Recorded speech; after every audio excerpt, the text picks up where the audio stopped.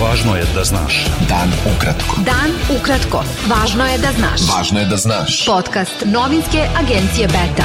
24. novembra sa vama Darko Čačić. Hrvatski ministar spoljnih poslova Gordan Grlić Radman izjavio je da Srbija ne bi trebalo da izbegava saradnju i da poseže za hladnoratovskim potezima u međudržavnim odnosima ako želi da ubrza put ka Evropskoj uniji. Tokom posete Sarajevu, Grlić Radman je kazao da je za žaljenje što je Srbija posegnula za proterivanjem prvog sekretara Hrvatske ambasade u Beogradu Hrvoja Šnajdera i dodao da se takvim odlukama ne grade dobrosusedski odnosi. Gotovo 15.000 ljudi umrlo je u Srbiji 2021. godine zbog zagađenja vazduha finim česticama, pokazuju najnoviji podaci Evropske agencije za životnu sredinu. Zagađenost vazduha česticama PM2,5 doprinela je smrti 14.850 ljudi u Srbiji. Smrt 1.620 osoba pripisana je azot dioksidu, a 740 ozonu. Kandidat koalicije Dobro jutro Srbijo za gradonačelnika Beograda biće pulmolog Dejan Žujović, a nosilac izborne liste košarkaški trener Duško Vujošević. Tu koaliciju čine Socijaldemokratska stranka Borisa Tadića, Dosta je bilo Saše Radulovića i pokret Otete bebe Ane Pejić.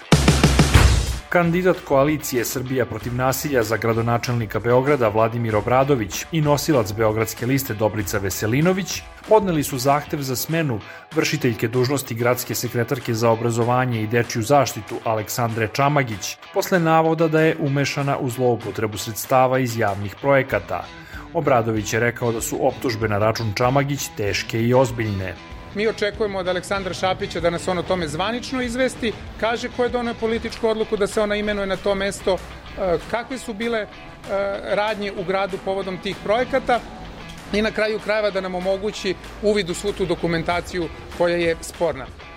Gospođa Aleksandra Čamagić po našem mišljenju ne može više da obavlja ovu funkciju, ona je posredno obuhvaćena krivičnom prijavom za nenamensko, nesavesno, neadekvatno trošenje novca.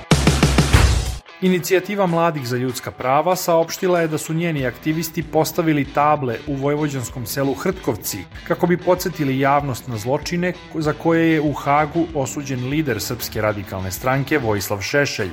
Table pored puta postavljene su u blizini Šešeljeve kuće u Hrtkovcima, koju je kupio 2018. godine nakon što ga je Haški tribunal osudio na 10 godina zatvora za podsticanje progona, deportacije i prisilno raseljavanje Hrvata u tom selu.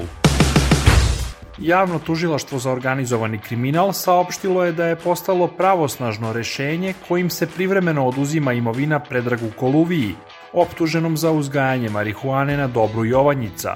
Koluviji su privremeno oduzeti stan u beogradskoj opštini Zvezdara, 4 katastarske parcele u Irigu i katastarska parcela u Staroj Pazovi na kojoj se nalazi 9 zgrada.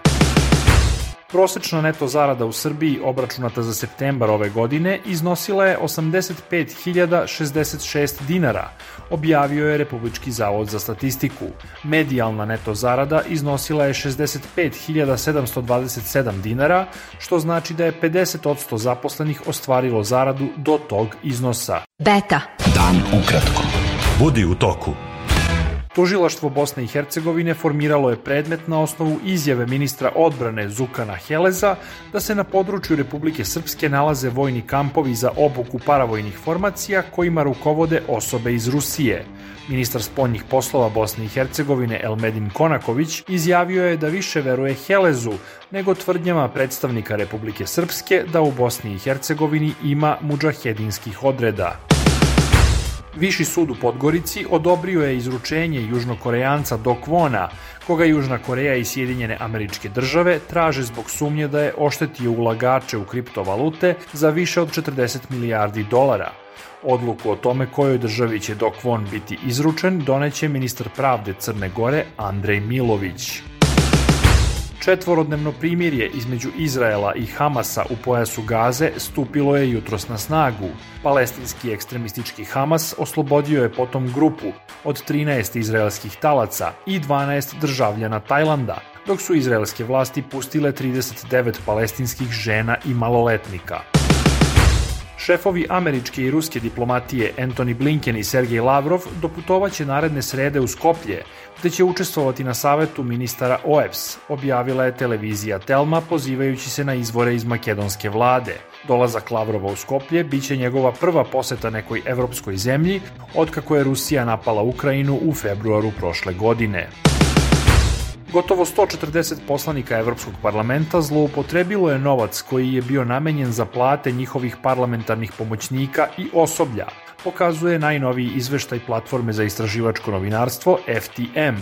Zloupotreba fondova koji evroposlanicima stoje na raspolaganju, a koje finansiraju poreski obveznici u Evropskoj uniji, problem je koji se češće pojavljivao u proteklih 10 godina. Bilo je to sve za danas. Sa vama je bio Darko Čačić, slušajte nas i sutra. Pratite nas na portalu beta.rs I društvenim mrežama. Važno je da znaš. Dan ukratko. Podcast novinske agencije Beta.